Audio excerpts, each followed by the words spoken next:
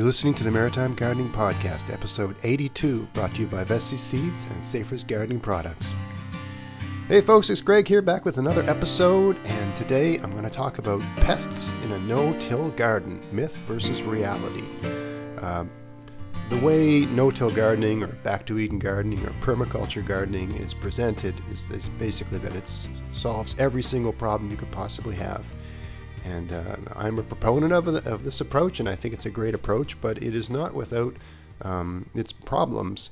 And these are just things you have to chip away and work on as you problem solve season to season.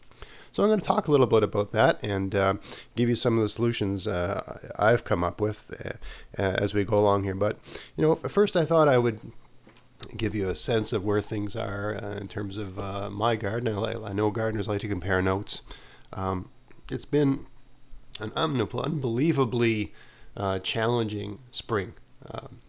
As those that are regular listeners know, I'm an avid angler, and I've got a full-time job, so really I do my fishing on the weekend.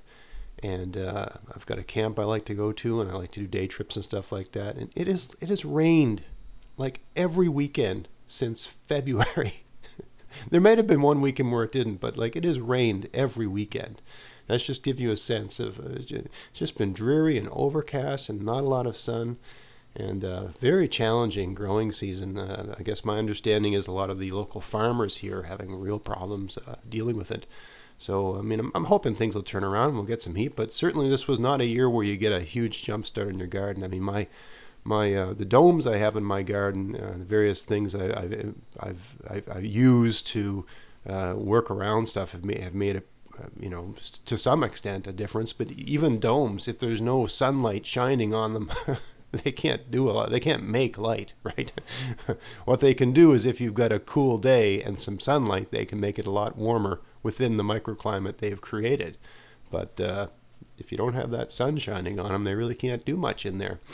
They can, I guess, if you got a little bit of light coming through. Anyway, it's been a challenging year, and I got the rhubarb's up and the strawberries are up, but they're certainly not well along.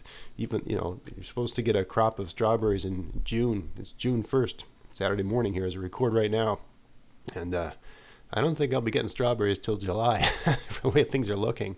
And one of my apple trees, Northern Spy, I believe, just barely starting to bud out.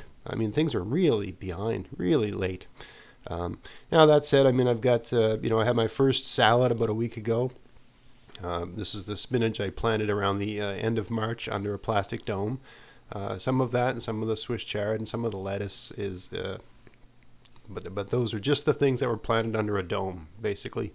And also in the cold frames where I started some kale as transplants. That kale is about, 5 inches high right now. It would have been kale I sowed end of March, beginning of April sort of thing, in a cold frame. That's the only sowed vegetables in my garden that have any height. The parsnips are maybe 2 or 3 inches high. Beets and Swiss chard and all, everything that hasn't been under some sort of really protected microclimate is very tiny. Now, that's not to say that there isn't root development going on. I think a lot of plants, when they're not getting the light they need, but if they're still alive, I think it's very possible there's some root development going on during those periods of time. Anyway, that's a bit of an update on my garden. Compare notes, give me your comments. I'm interested to hear what's going on with yours and make those comparisons. And of course, I'll be doing a garden update really, really soon on YouTube if you want to actually see what I'm talking about, see where things are in my garden if you're interested in that. So to get back to our topic, pests in a no-till garden, I think a lot of us, when we first become introduced to the notion of no-till gardening, wood chip gardening, permaculture gardening. I'm using all these different terms because they don't all mean exactly the same thing, but for the most, in terms of how I incorporate the systems in my garden, I use them interchangeably because they're all, they're all coming from the same approach in a sense. They're all, to me, these are all different applications of permaculture. They're just depending on how extensive you want to be with it. I think when we first learn about it and we see results that other gardeners are getting, you watch a documentary or some sort of you go to some sort of class and you see pictures and so on, you become intoxicated with the notion of the low cost, low input, low work, ecologically responsible and sustainable organic garden. Um, and this notion about incorporating natural systems in a garden is just wonderful. And just to back up a little bit, if you're new to all of this, or if this is a concept you haven't heard of before, the general idea is you look at natural systems in nature, a field or a forest, and you notice that nobody's tending it, no one's looking after it, no one's fertilizing it, no one's tilling it, no one's putting pesticides on it, no one's working at all in a forest, but the forest is growing all on its own. And then so you look at, well, what's a forest doing that my garden isn't doing? And one of the things, I mean, I'm just going to oversimplify here, but one of the things the forest is doing that maybe you're not doing in your garden is every single year the ground, the soil, is covered with a fresh layer of organic matter. So if you look at the forest floor and you took a cross section of that soil, you just see layer after layer after layer after layer of applied mulches, right? The leaves that fall off the trees and little sticks and twigs and all that sort of stuff, right? And all these different bacteria and fungi and different organisms that are in the soil, breaking all of that stuff down, and that provides the nutrients that all the different things that grow in the forest take up. So that's how a forest works. That's how a natural system works, that it requires no maintenance. So it makes sense to incorporate some of that into a garden. Maybe the garden won't take so much work. I mean, when I came across that, when I first learned about that approach to keeping a garden, I changed my whole garden immediately, because it made perfect sense to me. It was so logical, and I got really good results in my first year. So yeah, so you bring in some mulch and you see what happens. And if you're if you have any sort of experience like I did, in year one you get these amazing results, and then year two the pests show up. I mean, I'm just speaking to my experience. And year three there's pests, and year four, and so on ad infinitum. Seems like there's an increase in the pest population, and that makes sense, right? Because you've got, by adding a mulch, you've added this cover where all the pests can hide now. Not only that, but we think about things like slugs and snails as this major garden problem, but they eat uh, organic material when it's breaking down.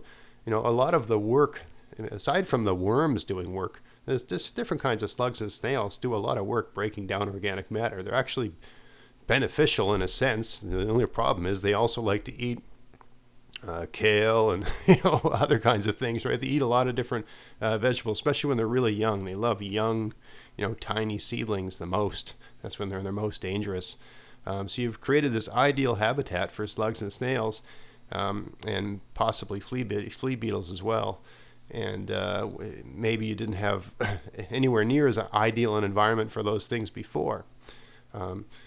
So, because they can hide, they can get away from birds better. So uh, so what do? You go to all the different organic gardening websites and gurus and ask them for their advice. What do? You read these articles on how to deal with pests, top 10 ways to deal with slugs, and you'll get different kinds of advice. You get advice like, compost tea. Put compost tea all over the foliage of your plants, and that'll keep the pests down. That'll boost their natural resistance to pests, or some I would say hogwash like that. I tried that. It doesn't do anything when you've got a real pest problem.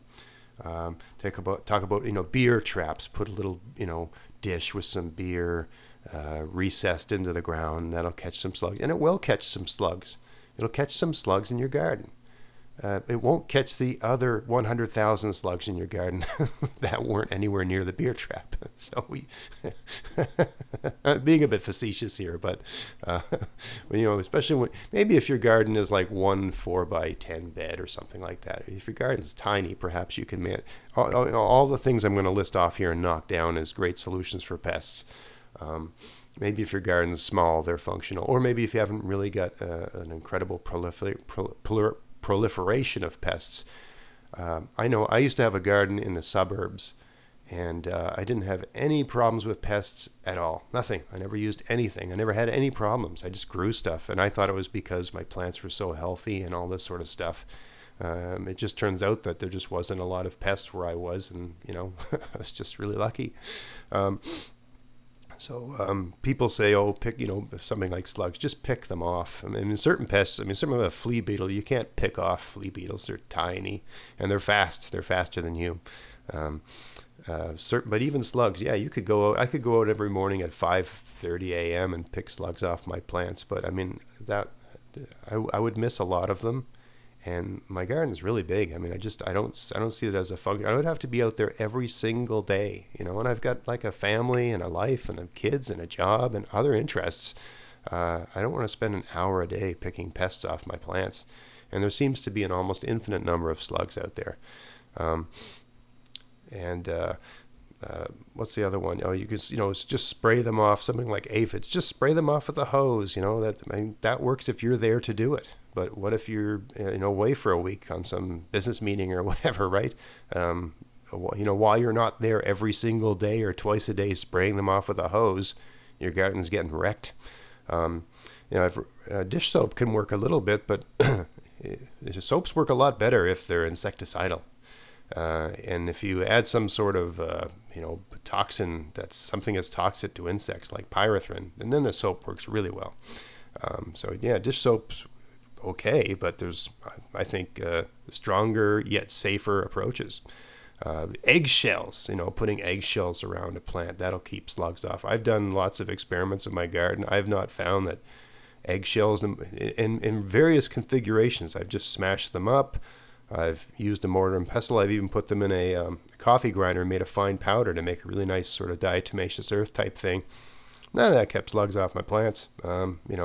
So all of those super, the things that I guess one might argue don't have any sort of chemical constituents. I mean, all of these things have chemical constituents because they're made of substances and matter, right? Like the eggshells, like calcium carbonate. Basically these are all chemicals of various kinds. Um, so honestly, the stuff you read on blogs, it's hard to know how many of these articles are just regurgitating stuff other people have read, or how many of these articles are written by people that are gardening in maybe a backyard in a city or a suburb. And perhaps it's different where I am, where my garden is carved into a wild forest, and there's just, it's like there's a forest, and then there's a bit of a field, and then there's my garden. Um, and Perhaps that's the reason I have so many pests in my garden. I don't really know. What I do know is that when I switched to having a no-till garden with a mulch everywhere, the number of pests increased. Um, so um, some of these super benign things I just listed, they may work in some situations. They may work if you really haven't got an incredible. Let's say you have 100 slugs in your garden as opposed to 1,000 or 100,000. Maybe these things will work. Um, but even if they do work, they're not scalable to a large garden. If you're trying to, my personal goal for my garden is to grow as much of my own food as possible in a garden that I can manage myself with the time I have. So there's, I find somewhere between 2,500, 3,000 feet is probably all I can manage on my own. Um, and when you're gardening on that scale, going around and picking slugs off of plants is just not workable. Or putting 80 beer traps in the garden is just not going to work. It is not, and it's also not practical if you have a busy lifestyle. I mean, there's a lot of days during the week I might only get out there for 5 minutes, right? So uh, yeah, I just don't have time for a lot of these different kinds of solutions, and I'm also not convinced they work that well. Or the time you would need would be incredible, and I'm still not convinced they'd be particularly effective, depending on the scale of the problem. So for the remainder of this episode, I'm going to tell you what I have found works for me, learning, over the process of my learning how to adopt this system in my garden. And let me just preface all of that by saying, I've never really taken a course in permaculture. I don't generally speaking, I am not drawn to these kinds of courses. I don't think there's a lot of quality control over who's teaching them. If you're interested in permaculture, my advice to you would be to, especially if you're a backyard gardener, I would find a copy. You can find it online for free. I'm not going to add a link to it, but I have found it. Certainly just a Google search, permaculture too. There's a PDF you can download. Um, just basically read the book that was written by the guy that explained how to do this thing. Permaculture 2. Permaculture 1 is more about like uh, permaculture in a agricultural setting, large scale farming and so on. Permaculture 2 is about adopting that system in a backyard gardening, a small scale type setting. So for me, in my mind anyway, I mean, some people like taking the course and being there with the person, but I don't like spending the money for the course, especially when I got no idea who the person is. Also, the course is short, whereas you can sit down and read the book and think about it all you like. Uh, that's just more my, and it's also cheaper, right? if you have the book the course is based on and you can read the book and think about it and just get out there in your garden and do some trial and error and learn and learn and learn and adapt. And never think of these books as Bibles. You don't have to do what the book says. It's a guideline, right? And things evolve, right? It's a book written in the 70s or I can't remember when it was written, in the 70s or the 80s. I'm sure if Bill Mollison was still alive and he was to rewrite Permaculture 2, he would change some things. And 50 years from now, he'd want to change it again, right? So that's my general approach. Now, let me just say that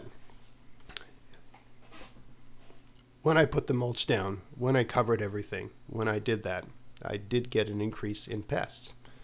But what also gradually is going to happen over time is that the things that prey upon those pests are going to increase in number as well. I've had a lot of different permaculture people on YouTube and listen to the podcast say, you need ducks, you need chickens, you need Cornish hens or whatever, you need birds. And I find that kind of interesting because anytime you walk out into my garden, a number of birds will fly out of it. There are birds in my garden all the time. Robins, sparrows, finches. I mean, there's an incredible variety of birds in my garden all the time. All the time. They're probably out there right now. I always have birds in my, not just one or two ducks, right? You know, at any given moment, there's probably a dozen birds in my garden. There are always birds in my garden, and they're not eating my plants. They're eating other things. They're eating weed seeds. They're eating bugs, right? They're eating my slugs. They're eating my snails. And what I think happens over time is, what have you done in creating this garden? You've created something that a bird can see from the sky. You've got different migratory birds that come in and out of your area. And over time, those birds, because they come back, will recognize your garden as a place for an easy meal. And sure, they're going to take some of your worms, but they're not going to pass up a nice snail while they're rooting about for worms. And I can see them working out there all the time because I've got mulch everywhere. You can see where the mulch has been pushed aside, and they're looking for something in there, some grub or something like that, some big meal, especially in the spring. In the spring when your plants are most vulnerable to pests because they're young and fragile and tiny. That's when most birds are looking for insects to feed their young. They've laid their eggs and their young is hatching, and during that period of time, a broad range of birds in nature are looking for insects to feed those birds, feed those babies. And your garden is full of those things, right? So yes, you may get an increase in the pest population in your garden when you put a mulch down, but then that will bring around the things that prey upon those pests, and their numbers will increase. And I'm not just talking about birds. I'm talking about other insects that eat those things, and also things like toads and garter snakes and things like that. Right? You're just going to get more and more things that prey upon those things. So it will balance out over time.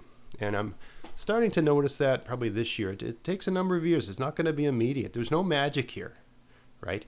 You're changing your ecosystem by adding all this mulch, and so the organisms respond to that change, and it's not going to happen on your schedule. It's going to happen on their schedule.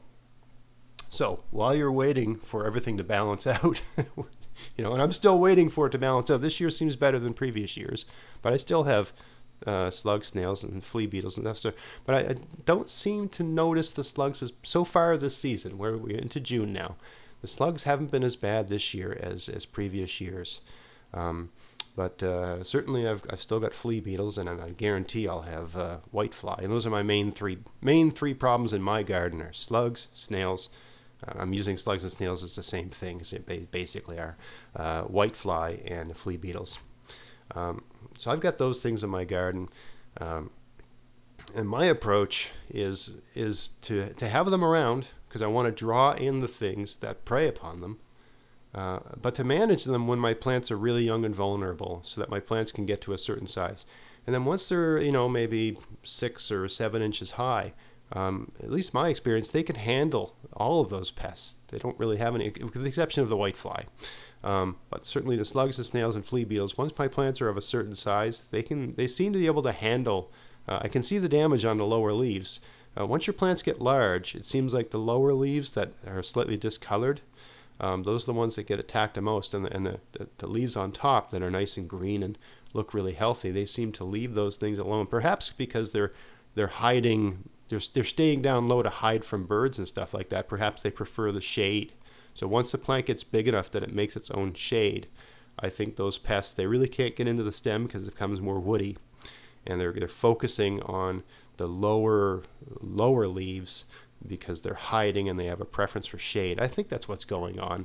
So there's a point in the season where you don't need it to use anything. And you don't want to use anything because you want to have all those pests around so that the things that eat those pests can increase in number and be drawn to your garden. So you don't want to wipe out all your pests. You want your pests around because eventually you want a garden that takes care of itself. And if you have enough things that prey upon pests, your garden's going to take care of itself, right? It's just going to balance out.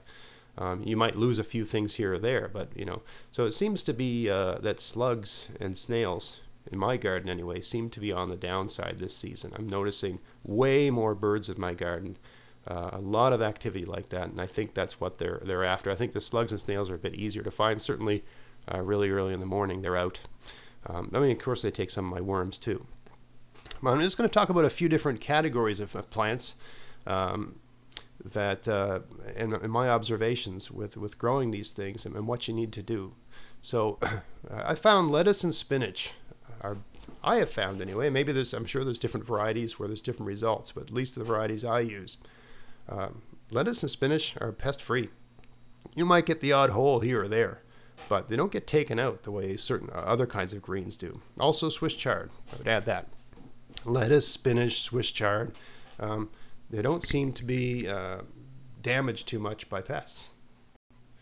In the gardens where I have those things planted, I don't really have to use any products of any kind or affect any kinds of solutions. So I tend to plant them together. Like I'll plant a row of spinach and a row of lettuce and a row of Swiss chard and that sort of thing.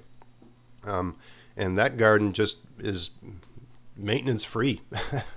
So I'd be interested to hear other people's observations with those things, lettuce, spinach, and Swiss chard. I do get the odd bite and that sort of thing in the foliage, but they don't get wiped out like other things. They seem to be, it's like the pests don't like them as much. Also peas. Perhaps it's because they're planted really early, but I don't find my peas to be damaged too much either. They seem to it seems to be rare that the peas are taken out by slugs and snails. They seem to get up just fine. Another category of plant that I find really I don't have to do anything with regard to pests is tomatoes and potatoes. I stick them in the ground and they grow, and you'll see the odd slug or snail on them, but they don't seem to cause any damage, right? Especially potatoes. When my potatoes get full grown, I'll notice that there's snails sometimes working on the foliage of the potatoes, but it doesn't seem to do anything negative to the plant. The plant seems to just take it. I think potatoes are so vigorous, they outgrow the little bit of damage that's happening. And you'll see a lot of birds in around your and snakes and stuff like that in around your potatoes. Probably they like the cover. It's a nice, safe place to hide, and there's lots of little bugs down there they can get at. So, yeah, potatoes and tomatoes are another one that I find to be pest-free, just based on my experience. And this is one of these. Certainly, the people on YouTube tend to comment a lot. If you've got conflicting observations for the things I'm listing here, you tell me about it. I'm really interested to understand that. I'm not saying I'm right. I'm just telling you what I'm experiencing. Right. Um, now, eggplant and peppers. For some reason, I mean, tomatoes, potatoes, eggplant, and peppers. They're all sort of in the same family, but for some reason, eggplant and peppers I found are a bit more vulnerable to slugs and snails. I don't know why. And sometimes they're not. But I've had gardens where I've planted peppers and the slugs have gone at them. And I've had eggplants when they're really, really young be taken out as well. I don't quite understand that. So, for those, because eggplant and pepper will get attacked by slugs when they're really young. I mean, I don't worry about it when they're bigger. It's when they're really, really young, the little, 3-inch, 4-inch seedlings. I'll put a little bit of that, the slug bait. Um, I guess I'll plug my sponsor, Safer's. I use it; they give it to me, so I use it. Safer's slug and snail killer. If you listen to the episode, I'm not going to go into justifying that the chemical composition of this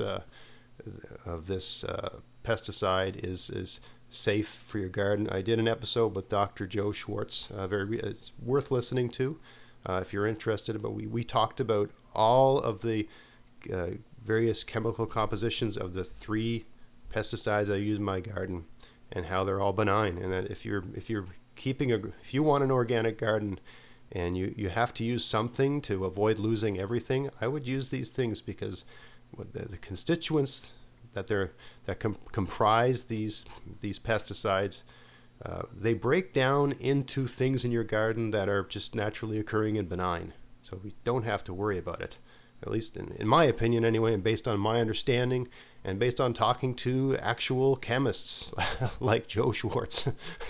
I am not worried about using these products in my garden. I consider my garden to be an organic garden uh, using these. And by the way, I only use these things sparingly.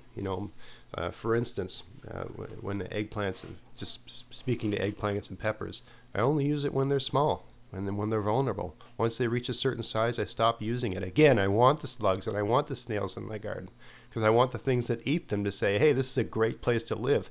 I'm going to have 1,000 babies and we're just going to prey upon these things and have a great time here, right? So I want to bring around the predators, right? The pest predators. Uh, what's the other thing here? Beans. I have found beans to be vulnerable to slugs and snails. I don't seem to have any problem with whitefly with beans. I don't, of course, the whitefly are sort of specific to cole crops, kale and broccoli and collards and stuff like that. Um, I don't find flea beetles to be a problem with beans, but certainly slugs and snails. So but once they get to a certain size, they're fine. Again, it's a lot of these things. You don't keep hammering your soil with pesticide. Number one, it's just a waste of money. Number two, it's just not needed, and you want those pests around again, right?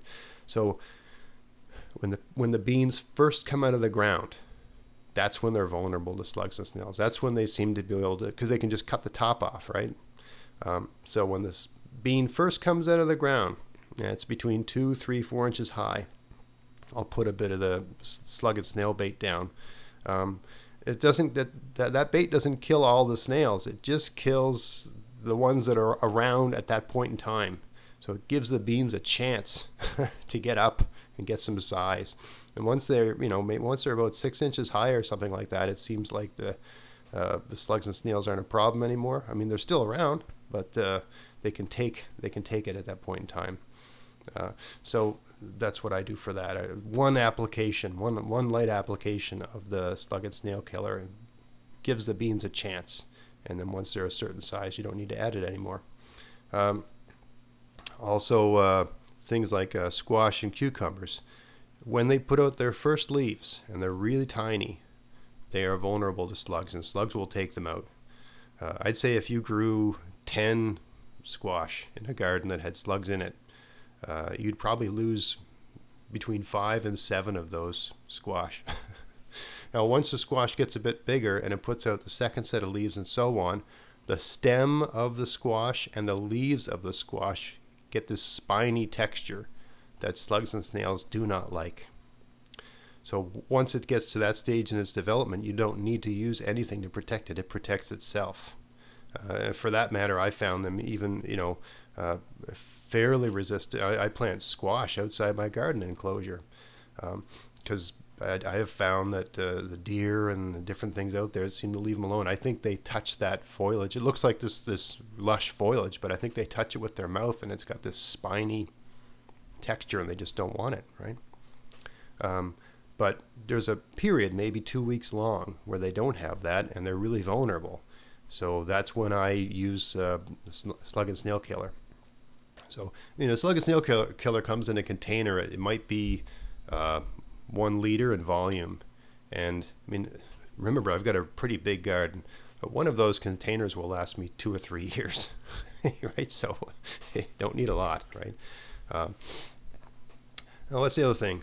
So we'll wrap up here with the trifecta. So the garden that has the most problems for me is, or the plant, the category of plant is all those different cole crops, kale, broccoli, collards, kohlrabi, broccolini, rapini, all those sorts of things are all in the same kind of category, and they're all related to mustards. All of those things I find I have a problem with every pest. The slugs get at them, the snails get at them, the flea beetles get at them when they're tiny, and the whitefly get at them. The flea beetles are so damaging, and it doesn't seem to matter where I plant them.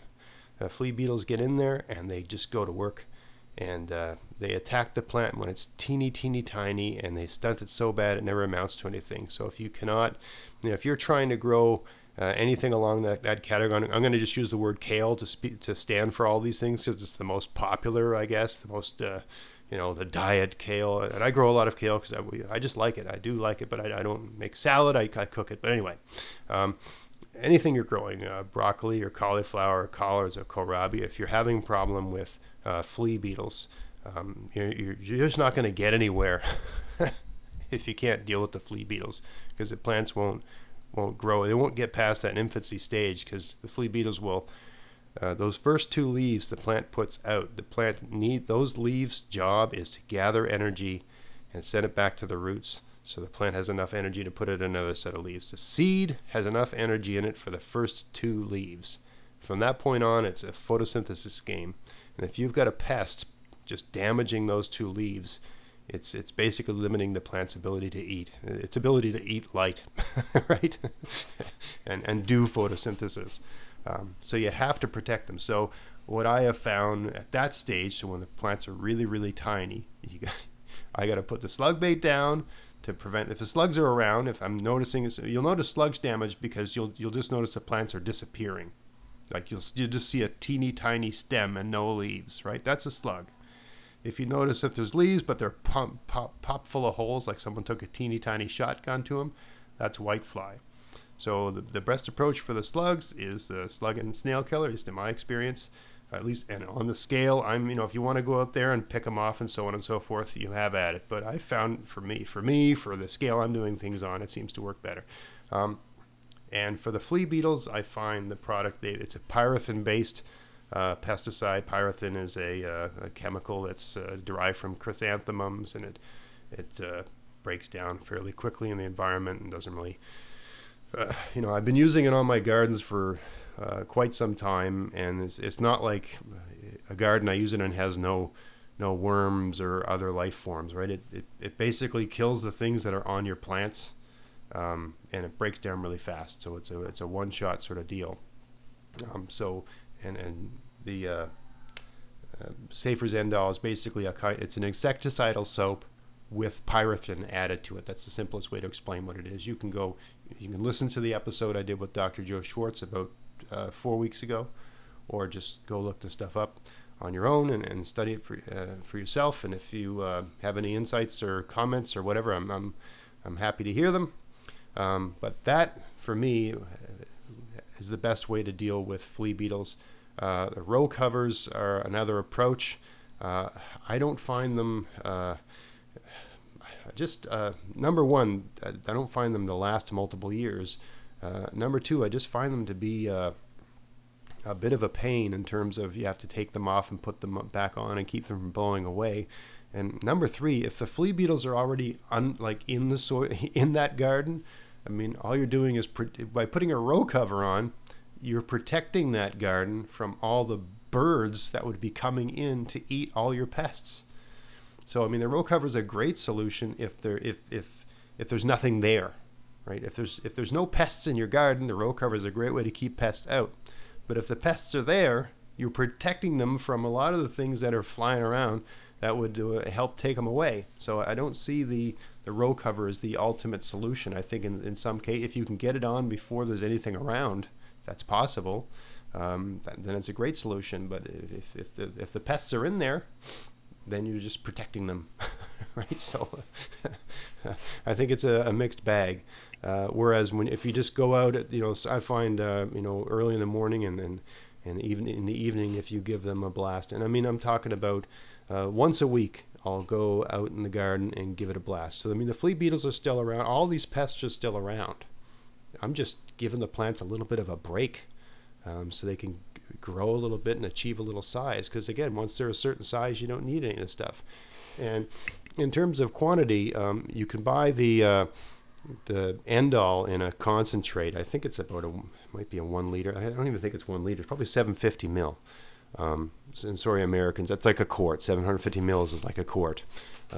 So that concentrate will last you years and like multiple years, because again, you're not using this every day or once a week for the entire season. You're using it when your plants are really young and really vulnerable, so they can get to a size where they can just shrug these things off.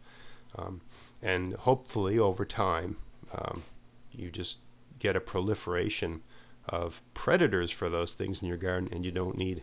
I mean, I'm sure my sponsors don't want to hear this, but my main goal is not to need any of these things, right? My goal is to have a garden that is such a balanced ecosystem that there are pests and there's predators of pests, and I've got my plants, and the plants get a little bit of damage, but for the most part, most of them make it, and I don't need to go around using anything. That's my goal. I don't want to use anything. Now, to speak to the other thing that plagues the cole crops, and that's the white fly or the cabbage moth. So this is a white butterfly that you'll see flitting around your garden, and it lays eggs on collards, kohlrabi, kale, broccoli, cauliflower, things like that, cabbage. It lays its eggs on them, and those eggs turn into caterpillars, and at night while you're sleeping, those caterpillars destroy your plants, completely destroy your plants. So if you can get a row cover over your garden before the whitefly lays its eggs, then a row cover will protect them from that pest. The only drawback I can see of using a row cover in that situation is that the other pests, the slugs and the flea beetles, while the row cover is on there, the natural predators of those things, especially birds, have no means of getting in there to feed on those things. So while your row cover is protecting the plant from the whitefly, it's preventing the beneficials from getting at the garden and doing their thing. So that's a drawback in my opinion. Also, every time you want to get at your plants, you got to take this row cover off. And where I live, I can't just throw a mesh over a garden. I have to weight it down with rocks and everything so it doesn't blow away, because everything will blow away if it's really windy where I am. So having to deal with that's a bit of a pain. But the main reason for me to not do it is that it deters the beneficials from getting in and doing their thing. I mean, pollination isn't a problem for those greens, for the most of them, because you don't need them to be pollinated. They're not producing a fruit. You're just eating the greens, right? So what I do is use. I mean, you could use the end-all. That will work if you can get contact with the pest. So if you were just going to get one thing, I'd get that. But I have found if you get a little bottle of BTK, that's Bacillus thuringiensis kerstaki, I think. If I pronounced that wrong, don't crucify me for that. Anyway, it's a tiny little bottle, maybe 200 mils, and you mix a little, like a teaspoon, in with a gallon of water. Don't quote me on that. It's something like that ratio. It's a very small amount you mix in with some water, and it breaks down very quickly. Once you mix that in with the water, I think after 12 hours it's useless. So you got to use it right away, and you'd put that on the plant, like after supper sort of thing, before sunset, because those pests will show up when the sun goes down and just start feeding all night. This is much later in the summer, July-ish, July, August, when the whitefly shows up. So the caterpillars and whatever will hide on the underside of the leaves and not do much during the day, but once the sun goes down, they go to work. So if you've put this BTK, which is a bacteria, it's a natural occurring bacteria that's in the soil that just happens to destroy the stomach, destroy caterpillars. It's very specific to caterpillars, and it breaks down very quickly. So you put that on around supper time sort of thing, and they eat your plants at night. They eat it, it gets in them, and it ends them. They just die. They all die. So it really, really does. I have found with my greens, because there's a certain time of year that these white flies show up. So and it's about a 2-week, 3-week period. So I found like 2 applications of it is pretty much all that's needed. Maybe 3 in a season, like once a week for 3 weeks sort of thing. It seems to do the job to solve that problem. And if you don't solve it, you'll get these caterpillars all over your plants. And yes, you can pick them off and you can go looking for the eggs, but when you're growing kale on the scale that I grow it on, that's a bit of a ridiculous proposition unless you were going to spend hours and hours and hours out in your garden all the time, which I don't. So I found that works really well, and a tiny little bottle of it will last years and years and years. And I think it's like maybe $20 a bottle or something like that, or $10, somewhere in that range, right? So that's the solution I use for that problem. So to sum, if you were going to change your conventional garden to a no-till garden, employing a heavy mulch system, I like to consider that using a permaculture approach. Yes, you are changing the ecosystem in your garden, so you're going to have changes in your pest population. And from my experience, the first wave of that change is an increase in the population of slugs and snails and things like flea beetles. But over time, other things will show up that take those things out, and the problem will gradually decrease as the population of predators increases in your garden. And you're also going to get a lot more birds. And I've not found any bird to be a problem in terms of eating my vegetation. And lots of people say, "Oh, the birds ate my peas. The birds ate this. The birds ate." I think what's really happening, I can't speak to every case. If you looked really closely, the birds are eating the things that are eating your vegetables, right? Because most birds aren't herbivores, right?